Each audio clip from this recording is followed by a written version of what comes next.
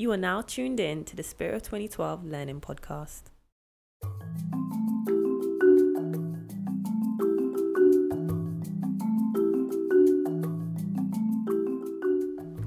On October 25th, Spirit of 2012 held a summit to launch our first legacy report. Our legacy report showcased the findings of the impact of our first 3 years of funding.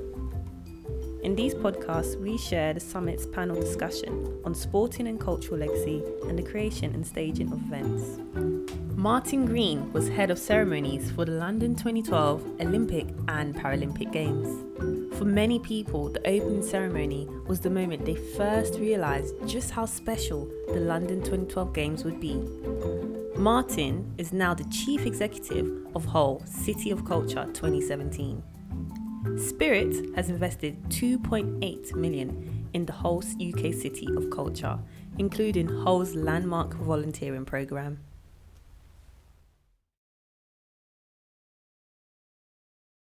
Identity is a perfect cue to bring in Martin. Martin Green saw the impact of the world's most watched single event, his opening ceremony for the London Olympic Games. Now he's seeing what we might think of as a slightly slower burn of the whole year of Hull's tenure as UK City of Culture. How do you compare the impact of those two? Well, it's interesting because you don't want to remain too misty-eyed about the Olympics, and you want to draw and make sure that we are pushing forward all the time. Arguably, the country, the stage of the Olympics and stage of ceremonies no longer exists. We are in this terrible tragedy of Brexit now, which is going to change us, awfully. So I think we can take some learnings forward, and certainly, perhaps in a more positive sense, events like Hull 2017 are legacies of an Olympics because we are benefiting from so much that was learnt through that and building on the success of that. So our volunteering programme is in its second year already, 2,500 people, 300,000 hours of volunteering, and it was set up to continue from its outset. So there's a very small but interesting thing. None of our uniforms have the year 2017 on them. Now, in essence, that was what the whole approach was. And I think also really seeing and again learning about how deeply culture can be embedded in the everyday life of a city. So we've made sure that our cultural activity has been done with and within the education system, with and within the health system. And of course, I will add, of its own self, because there is a cause and a passion for art's sake. And do you and the team notice a profound difference in the dynamic because you're there for a whole year rather than games that are there for 2 weeks? Yeah, and also it is an absolute central global event. One of the mistakes for anybody going from working on the Olympics to working on the Year of Culture in Hull to do was to sort of simply lift over everything that happened. They are different. They require some of the same organisational skills. But actually what we said amongst the whole team was that the thing that united us in Hull is that we didn't know what we were doing.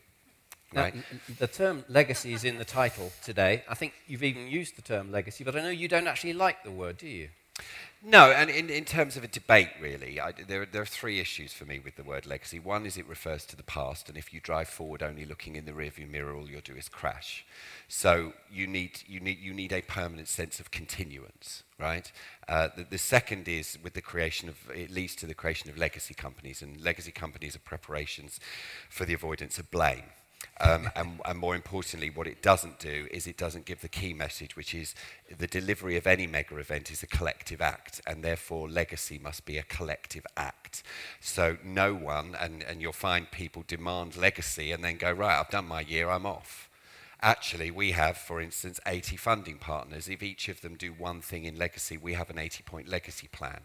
And so I think it's important that we don't create those single points. And the third issue is that there is some sense that legacy is created in your year of and enacted on the 1st of January. And these things are massive experiments. And the time investment in an experiment, in the catalyst, is in the time afterwards. So our first staging point in our 20-year legacy plan from Hull is within 3 years. And we are very happy to take 3 years now to assess what we have learned from this year. We threw a whole load of balls in the air. Some of them landed where we thought, some of them didn't, some of them we're still looking for, and that's fine. And as Sue said earlier, it's quite awkward to talk about a legacy that happens before the event, but just as valid. So maybe we do need to think up something new in the lexicon. Martin, I'm going to go to some of your volunteers, if I may. Can we have the microphone here, please? Because Martin's kind of paid to say this stuff, isn't he? Oh, yeah. So give us your sense. You've only got, 3 or 4 months left to go. Mm-hmm. Is Hull going to be a dramatically different place? Not this year, but next year, the year after, in 5 years?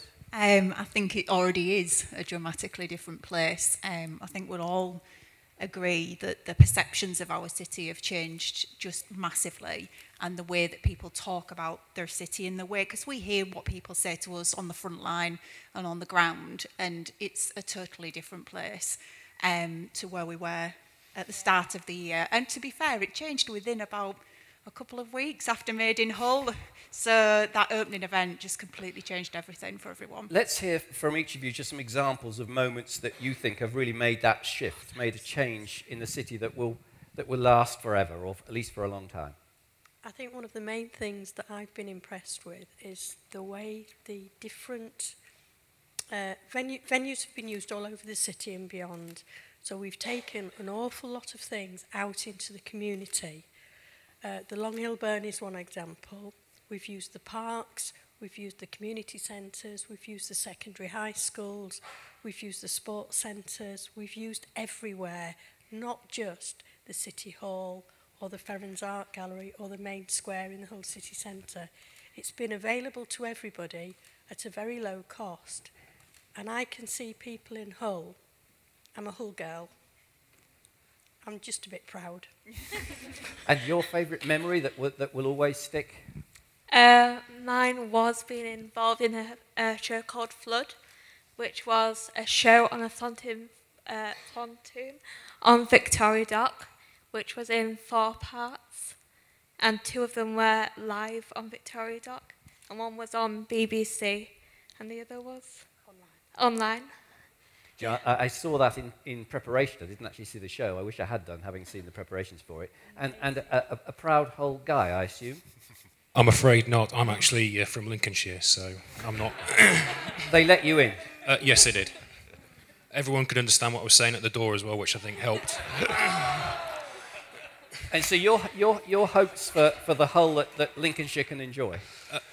I moved there 20 years ago, and it's fantastic to see the change in the people.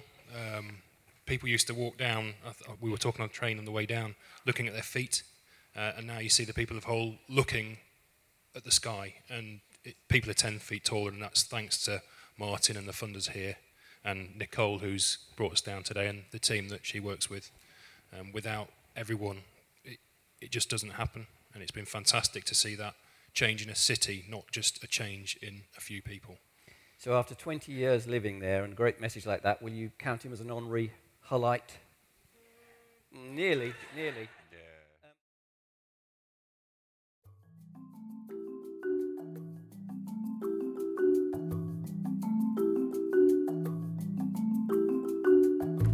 Thanks for listening to this edition of the Spirit of 2012 Learning Podcast. For more resources and information about how to embed what we know in your own projects, please visit our learning portal by Googling Spirit of 2012 Learning Portal.